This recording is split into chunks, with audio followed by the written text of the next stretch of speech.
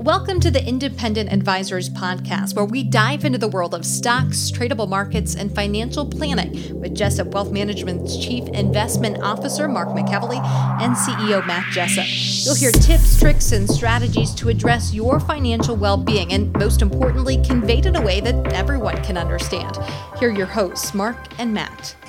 Hey everyone, welcome to episode number 168 of the Independent Advisors Podcast, where Matt Jessup and I, Mark McEvely, bring you everything you need to know from the past week in the world of financial markets and financial planning. So happy Monday, Matt. Happy Monday, Mark. Doing a little differently this week, recording earlier in the week just due to some scheduling constraints on our end. So apologize, we're not doing this on our regularly scheduled Thursday morning, but wanted to get some things out to you because I know Matt and I both have some things we wanted to share from last week. I had a hard time getting mine down to 3 or 4 things I wanted to share. This was a tough week because I had a lot of content, Mark. Yeah, whittling it down. It was hard. So before we begin, as always, just want to take the first few minutes to recap the performance for the month and the year of the major indexes that we track. And these numbers are as of the market close on September 16th. And as always, this data is from YCharts. S&P 500 index down 2.1% for the month and down 18.7% for the year. The Dow down 2.2% for the month, down 15.2% for the year. The NASDAQ Composite Index down 3.1% for the month and down 26.8% for the year. The IWM ETF that tracks the Russell 2000 Small Cap Index down 2.5% for the month and down 19.5% for the year. And the Vanguard All World ex United States ETF down 2.5% as well for the month and down 21.5% for the year. 3-month Treasury rate at 3.2%, 2-year Treasury rate 3.85%, and the 10-year Treasury rate at 3.45%. Not a whole lot in terms of news and headlines from last week, Matt. However, this week we have a Fed meeting. And we are quickly approaching the end of Q3 of 2022, which I'm sure investors are looking forward to kind of flip the page and get into this seasonally strong period of the year for markets. Yeah, I mean, you brought up at the beginning of the month, September is usually the weakest month of the overall year. I joke with you very quickly. This has not been a normal year. We're going to go into the fact that on Wednesday here at 2:00, we're going to have a Fed announcement. Following that very shortly, we're going to have earnings season coming up here in Q3. So there's not going to be a lack of catalysts for this market. So my words of wisdom is be prepared for continued volatility in the short term. And I know it's been to the downside since roughly August 16th. Just know that at any moment, this thing could rip to the upside. I'm not saying it's going to, but the pump is primed. Just know that it could go in either direction in a exacerbated manner. Yeah, exactly. And that leads me kind of into my first thing that I had for listeners today. It was a blog post from Ryan Dietrich on September 9th regarding the upcoming midterm elections. And listeners might be starting to get sick of me talking about this, but I do think it is a really important narrative for the market that you're not going to get just by listening to CNBC or the mainstream financial news media. I promise after the midterm elections, the midterm talk will slow down, but I think this is important. So Ryan starts off by saying, should we be surprised that stocks have had a tough go so far in 2022? Maybe not, as this chart shows the worst time for stocks is a midterm year under a new president. With the S&P 500 up only 2.4% on average these years, it helps put the disappointing year so far into perspective. Now, let's check out what happens the following year, which might be something many investors could be smiling about soon enough. So the S&P 500 during year 3, Matt, for a first-term president averages about 20% per year since 1950. So that's Ryan's not a right. small data set. That's not a small data set. No, it's since 1950. So that's actually the strongest period of any 4-year cycle. And I'm talking about reelected presidents, new presidents, and then just the average year in general. Year 3 for first term presidents has been the strongest. So again, just going back to kind of what you said, it wouldn't surprise me if we get into Q4 and the next several months or the next year is really strong. And this might be something I think that could potentially catch a lot of people by surprise, just because, again, as we've talked about, everyone is so bearish out there right now. Yeah, I have some surveys I'm going to be sharing from Fidelity Asset Management here in a second. Talks about the level of contrarian, thoughts in the market is just low, meaning a lot of people are all thinking very bearishly right now. Not many people who really thinking that upside's possible. And when everyone's thinking one way on Wall Street, Mark, which ways it tend to break? The other way. It does. And everyone's looking around like, how'd this happen? Right. So just saying that, this fat pitch that a lot of investors have been looking for, this might be it. It might not be it, but I think it's, one could make the argument that this is the best opportunity that people who've been waiting for that to happen have seen in quite some time. So. Last thing I'm going to say, and this is my soapbox for the day. Maybe it's not, but earnings season coming up. I don't think the numbers are going to be bad for a lot of companies. And everyone's going to be looking around and saying, wow, I didn't know that company, its earnings were so good. Or I assumed because of its share price that its earnings were down 20% year over year. And I just mark my words, there's a lot of companies that are going to shock a lot of people on the earnings front coming up here. Yeah. That's my 2 cents. Yeah, I agree. And to kind of follow up what we just talked about, Ryan next broke down returns by each quarter out of a 4-year presidential cycle. And he says, sure enough, the first 3 quarters of a midterm year are historically weak. Some of the worst out of the entire cycle, actually. Once again, though, we are on the cusp of some of the strongest quarters coming up, and investors need to take notice of the positive seasonality right around the corner. So again, on average from 1950 until now, the second year of the presidency in the second quarter averages a minus 2.1% return. The second year of Q3 is 0.5% return, and this is for the S&P 500. Yep. The fourth quarter in year 2, however, is 6.6% on average. Boom. And year 3, the first quarter, 7.4%, followed by Q2 of year 3, which is 4.8%. So again, I know it's been a really tough year, but looking back at history, we're going into a very seasonally strong period for the market. And I just don't think it makes sense to be in a extremely defensive position for this. Remember, listeners and viewers, there's always going to be an excuse not to invest. And when we kind of look back at just history, especially the last decade, there are a lot of reasons why people are underweight equities or completely out of the market.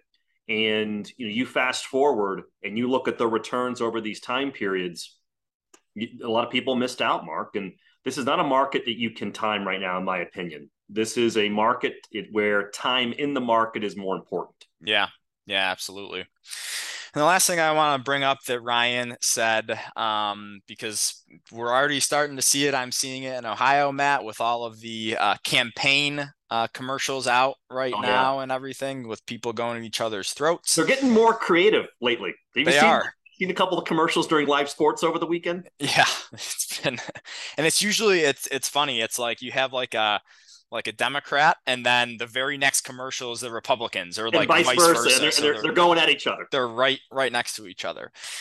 So Ryan kind of finishes off by saying, odds are investors will start to hear a lot more about the midterm elections over the coming weeks. You'll start hearing that certain sectors will do well if Republicans win or Democrats win, or that certain sectors will do poorly if Republicans win or Democrats win, and blah, blah, blah, blah, blah, blah, blah. The truth is no one really knows. And a perfect example of this, Matt, that we've used in the past, but Ryan also alluded to this, is that after President Trump won in 2016, it was widely assumed that the coal and steel industries would do great, the stock performance, right? Yep. And the exact opposite happened. And then under President Biden, green energy was supposed to do great and dirty crude and coal would struggle. And again, the complete opposite has happened. So you're going to start to hear this stuff in the media, and I would just encourage people not to let that stuff affect their investment portfolio or their investment decisions. Well said. So moving on, I had a piece from Ben Carlson on his blog, A Wealth of Common Sense, outlining his 4 common sense investing rules. So number 1, he says, is stocks usually go up. Over the past 100 years or so, the U.S. stock market is up roughly 3 out of every 4 years on average. Almost 60% of all calendar years have seen gains in excess of 10%. More than 1/3 of all years have experienced returns of 20% or more. So you've been more likely to gain 20% or more than experience a down year in that time. Corporations like making profits, people like innovating. Money has to go somewhere, and people like the returns they get in the stock market. I agree with everything. Number 2 is sometimes stocks go down. Humans are emotional. We're irrational. We make dumb decisions at times. We change our minds. We take things too far. We're volatile. The stock market shares all of these characteristics too. Combination of money, greed, fear, and uncertainty about the future means that the stock market has to go down sometimes. Short-term losses in the stock market are an unfortunate byproduct of long-term gains. We talked about it last week. Those periods of volatility set up years of lower volatility and tend to be favorable market environments. And what are we coming out of, Mark? Right. Highly volatile. Volatile world out there right now, people. Yep. Number 3 is the world never actually comes to an end. And if it ever does, it won't matter what your portfolio looks like. All of the people trying to make a buck off scare tactics, calling for the fall of Rome, the end of a financial system as we know it, the destruction of the dollar, hyperinflation, and such are always wrong. Here's the thing, though. Even when we have crashes, deep recessions, and geopolitical upheaval, the world doesn't actually come to an end. Things usually work out. And if they don't work out, you'll have bigger problems on your hands than the Sharpe ratio of your portfolio. All right, I got a point I want to prove on this one. I'm gonna add to Ben. Please. So last week, this is not a recommendation for or against the specific name, but FedEx came out and was brutal, doom and gloom. Mark, doom and gloom. Was rough. Okay, so I want to point something out here. It's kind of like the boy who called wolf a little bit with FedEx. Okay, because back in June of 2019. Quote, headline, FedEx warns of headwinds in coming year, post a $2 billion loss. Year prior, December 19th of 2018, FedEx shares fall 10% on lowered forecast, hurt by economic slowdown. Tell me, Mark, is the stock market higher since December 19th of 2018? It is. Significantly. It is. Yeah. And nicely. And so when you see headlines like this, I don't want people immediately connecting the dots that it's going to lead to everything else. So I want to throw that out there. I think it's a good example to use right now. Yeah, absolutely. Can you say those dates again? Since we're doing this on Zoom, I'm just curious. I want to see. Absolutely, I will. So the first one is June 26th of 19. June 26th of 2019 was their first cry that things were horrible. Okay, so June 26th of 19. 26 of 19. So that was FedEx underperformed pretty substantially. So from June of 2019, it went from give or take 155 down to 86 at the COVID low. But let's see the S&P 500. See the advantage, folks, of doing this on a Zoom basis where Mark is right behind his trading system and research system. He can this is helpful. So that you said June 29th? June 26th of 2019. 26th. So on from June 26th until the beginning of 2020, which obviously, COVID happened. Let me give people some percentage numbers to go off of here. And your source on this, Mark? What? Stockcharts.com. Okay, just so people know where the source is from. So when they came out and announced that, Matt, on June 26th, up to the highest point in the market before the COVID crash, the market continued higher for almost another 18%. Huh. Okay. So how about just amuse me? Just amuse me. What's the S&P done since December 19th of 18? December 19th? Yep, of 2018. When, and I quote, FedEx shares fell by 10% on lowered forecast hurt by the economic slowdown. And it said, a little farther in the article, FedEx stock is on pace for its worst day since December of 2008. Pretty scary headline from December 19th of 2018. You want to take a guess? Well, up to the high, it was up from that point, it was up about 92%. And from that point now, we're still up about 55, 56%, Matt. Ladies and gentlemen, you see the point I'm making. And this is not uncommon in our industry. The headlines that you see portrayed on the mainstream media is either one of two categories: fear or greed. And right now, Mark, what's the emotion that is in vogue? Fear. You got to keep people tied to the news station. Oh my gosh, how bad is it going to get? And this just adds fuel to that fire.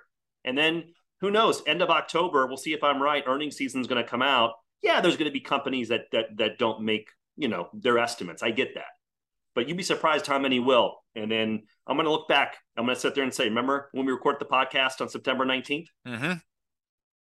No, that's a good point. Thank you for bringing that up. Yep. The final point that Ben makes is a really good one. So he says you have to invest in something. Investing involves risk, and risk never completely goes away no matter how hedged you think you are. Every investment decision you make is simply a trade-off from one risk to another. You could play this game forever in any market or economic environment and talk yourself out of the game. There is no single way to invest that will guarantee success or the results you would like. But there is one way to guarantee terrible results with your life savings. Don't invest your money. If you just keep your savings in the bank or bury it in your backyard, you don't have to worry about all the risks that are a feature of the stock market. You'll also crush any chance of increasing your wealth over time. There are always going to be scary headlines and intelligent sounding narratives about why the world is coming to an end. My strategy is to continue saving and investing and following my plan, no matter what the market is doing. None of us controls what happens in the market, but we all have control over how much we save, how much we allocate or how we allocate our assets, how often we check the market value of our portfolios, and how we make intelligent investment decisions. You focus on what you can control and let the chips fall where they may.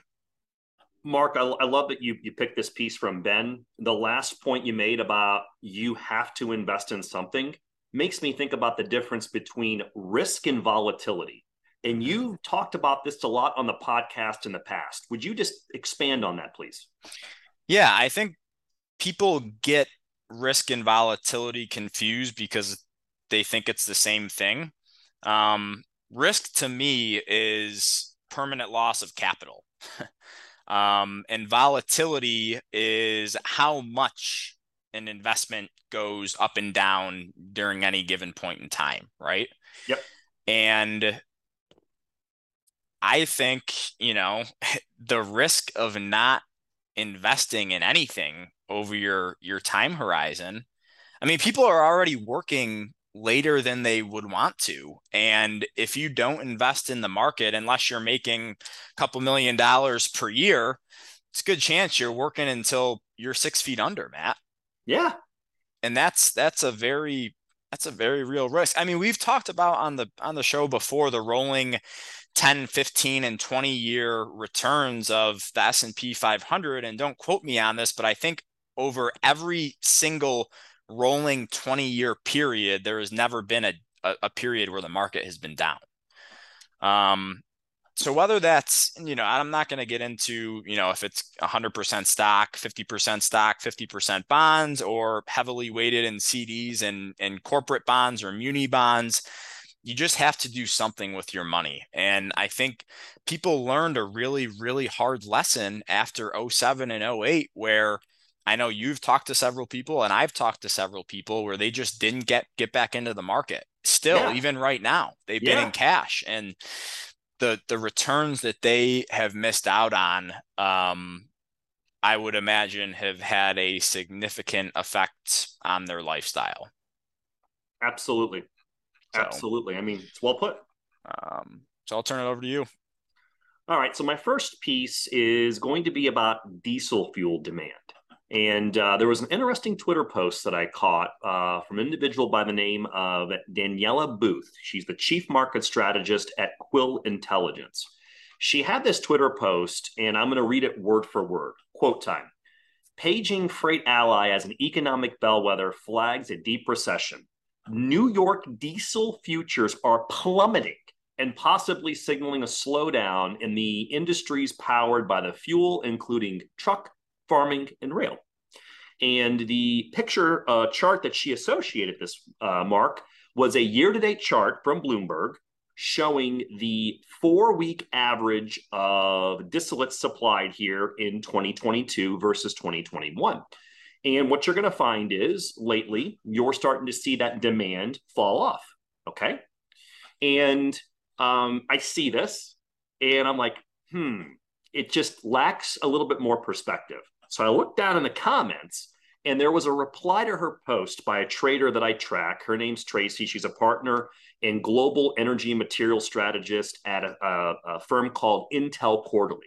And she says, quote, sorry to interrupt, but I would not call this a disaster yet.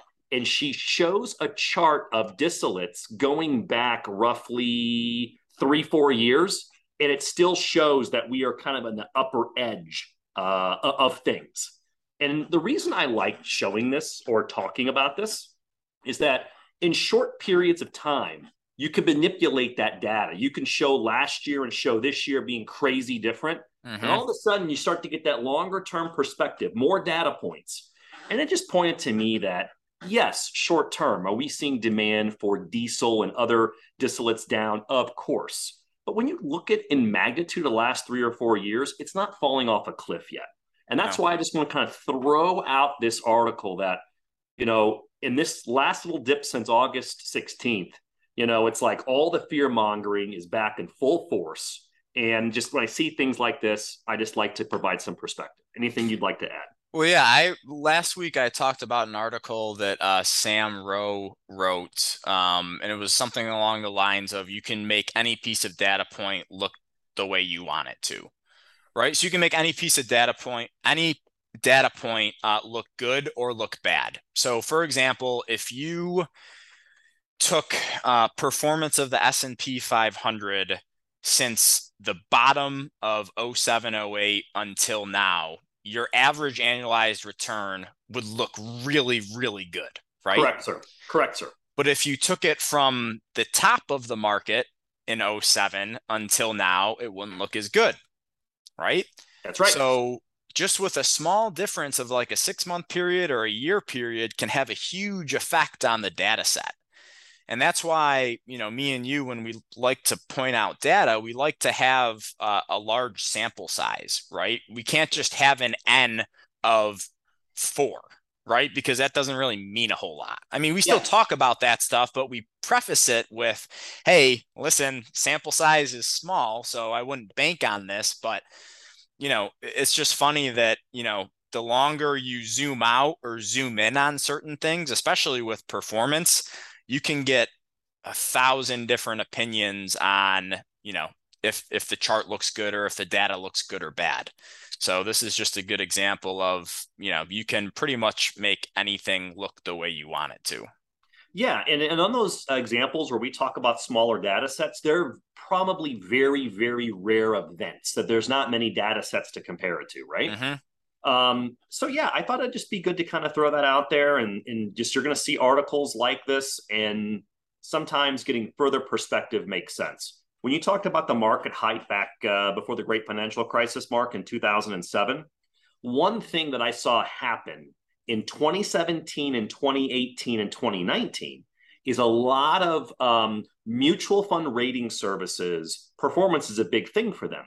And when that 10-year number for a lot of those funds changed drastically from 2017 to 2019, there were funds that in 2017 that there'll be some rating services that would give it their highest rating.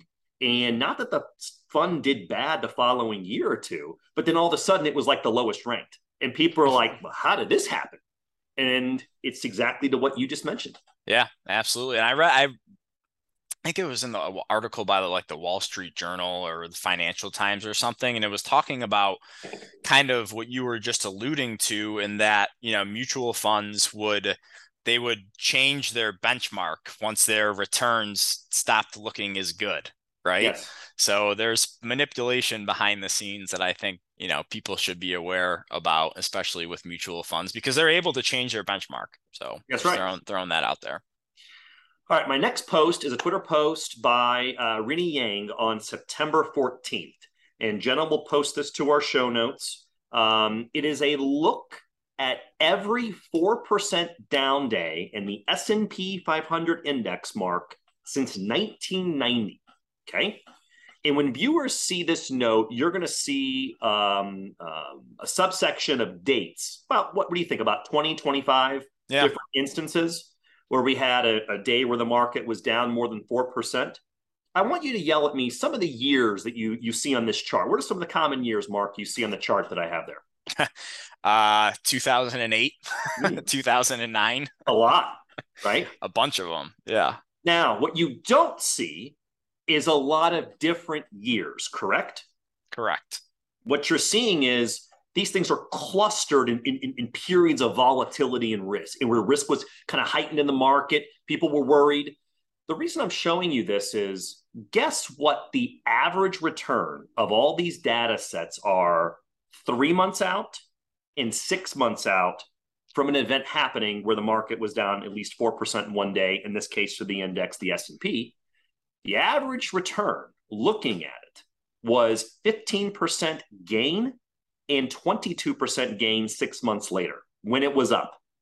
And I found that really to be big to kind of see those averages. And then just looking at it, it tends to be very positive looking out 3 to 6 months later. Any other viewpoint you'd like to share? No, just that, and I'm sure I would assume that if we did more digging on this data, that most of these days occurred when the S&P 500 was below its 200-day moving average. I would assume the correlation there would be very high. Yeah, because you see the most volatility when markets are in a downtrend and below their 200-day moving averages. But while the worst days happen under the 200-day moving averages, the best days also happen under the 200-day moving averages, because volatility is high. You can have a 4% down day, and then the next week you could have a 4% up day. So yeah, it's interesting that it doesn't necessarily mean just because the market had a really, really bad day that returns are going to be crap over the next, 3, 6, 12 months. Absolutely agree. All right, my next piece is from Bank of America. Bank of America research that caught my eye on September 13th. This is a chart that Jenna will put up on our show notes. Recession odds still rising among Fidelity Management survey of their investors. So it's a manager survey, people who run mutual funds. So the net percentage of those saying a recession is likely is nearing the recent two highs of March of 2009 and April of 2020. Now, Mark, you know what I find notable about these previous two peaks. They both marked significant market bottoms. Mm-hmm. And I'm using the word significant there appropriately. Yeah. My next point is that I'm getting sick of the comparisons of 2007 to 2009 to now. I'm sick of it. The monetary system was broken then. Okay. The risk of investing, even in fixed income securities, was broken. The risk of investing in other areas, just as high. The minute people attempt to compare right now, 07 and 09 market environment, they lose credibility with me because it's not apples to apples. So, with a historically high 52% of respondents saying they're underweight equities, historically high, while 62% are overweight cash, according to the bank's Global Fund Manager Survey, which included 212 participants with 616 billion of active management through the end of September 8th, I'm on the camp as a contrarian that pessimism is way too high right now. Yeah, I think that that's been one of the common themes, I think, this whole year, is that pessimism has been too high. Just want to point out that was your second soapbox, by the way. Dang it. All right. Sorry, ladies and gentlemen. It's just interesting, it gets to me because, going through that time period and really seeing how broken the system was. I mean, I've said enough about the period. It's just when people try to provide the analogies for me right now, Mark, it just doesn't count. So pessimism's high. My words of wisdom is I would be going against the crowd in general, but that's just my 2 cents. Yeah, and there's always, whenever we have future recessions and corrections, there's always going to be a different reason. It's never going to be exactly like it was in the previous one, right? Absolutely. But it's just, us as humans, we're irrational, we're emotional, and we anchor to the last bad thing that happened, right? That's right. So, yeah, good point there. I'll send it back to you for the financial planning topic of the week. Yeah, this week, what caught my eye was an article from Mary Beth Franklin in Investment News. So it was titled 2 Ways to Reverse a Social Security Claiming Decision. So I think this is something that not a lot of people realize. So that's possible. That's possible. Yes. So she starts out by saying several workers decided to retire earlier than they might have thought before the pandemic, and began claiming Social Security. But amid the reopening of the economy, improving wages, and increased inflation, some recently retired individuals might be considering re-entering the workforce. And so current retirees who plan to work might wonder whether they can reverse their decision to claim Social Security in order to get the increased payments that result from delaying their benefit.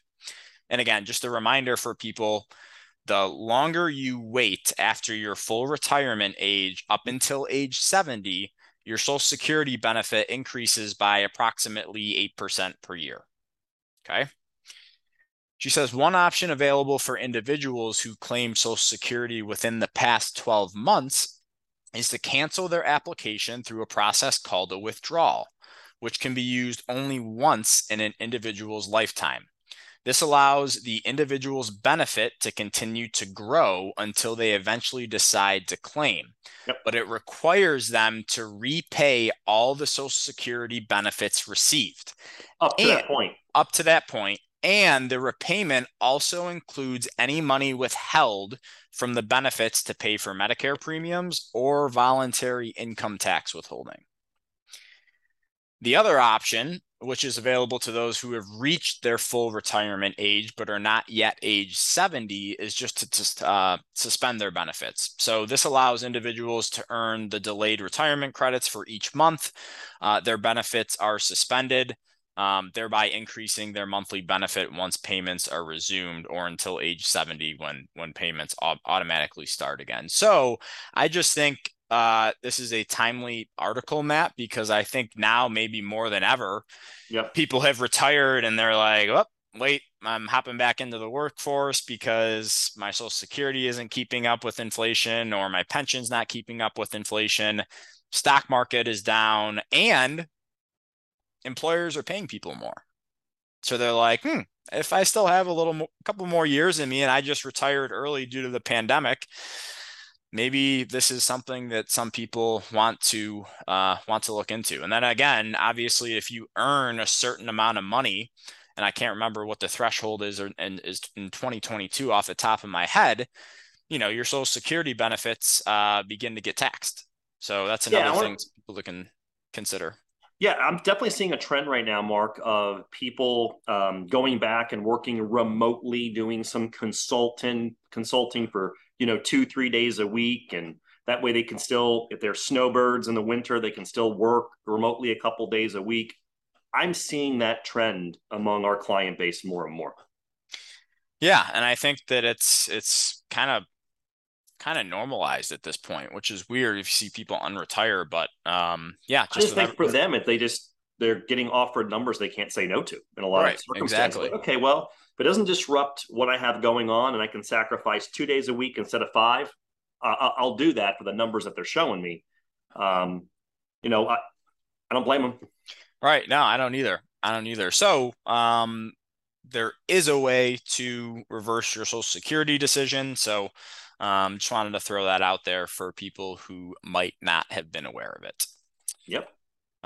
Anything else, Matt, before we leave it there for the week? Nope. We're planning on recording the next podcast next Thursday on September 29th. That's the next date. Expect volatility to continue, I think, at least between now and the election. Don't be surprised to see these big up days and down days. Yep. Agreed. All right, everybody. Thanks for tuning in to episode number 168 of the Independent Advisors podcast. Hope you all have a wonderful rest of the week and enjoy the last bit of, or I guess enjoy the fall that we have until we start getting this cold weather, at least here in the Midwest. We'll see you next week, everyone. All right.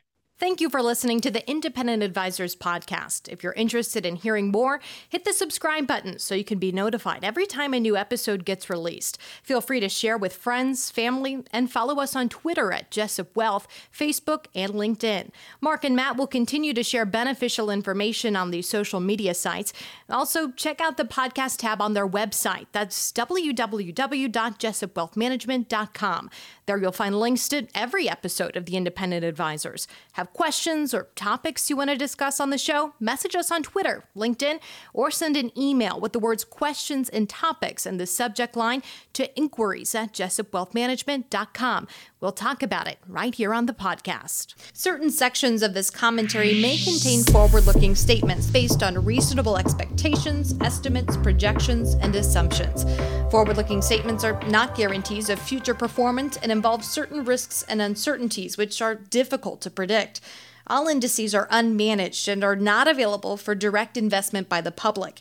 Past performance is not indicative of future results. This podcast is provided for general informational purposes only and does not constitute either tax, legal, or financial advice.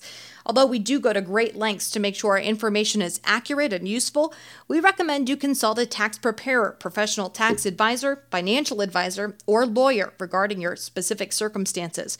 Investing involves risk, including the loss of principal. No strategy can guarantee any objective or goal will be achieved. Advisory services offered through Commonwealth Financial Network, a registered investment advisor.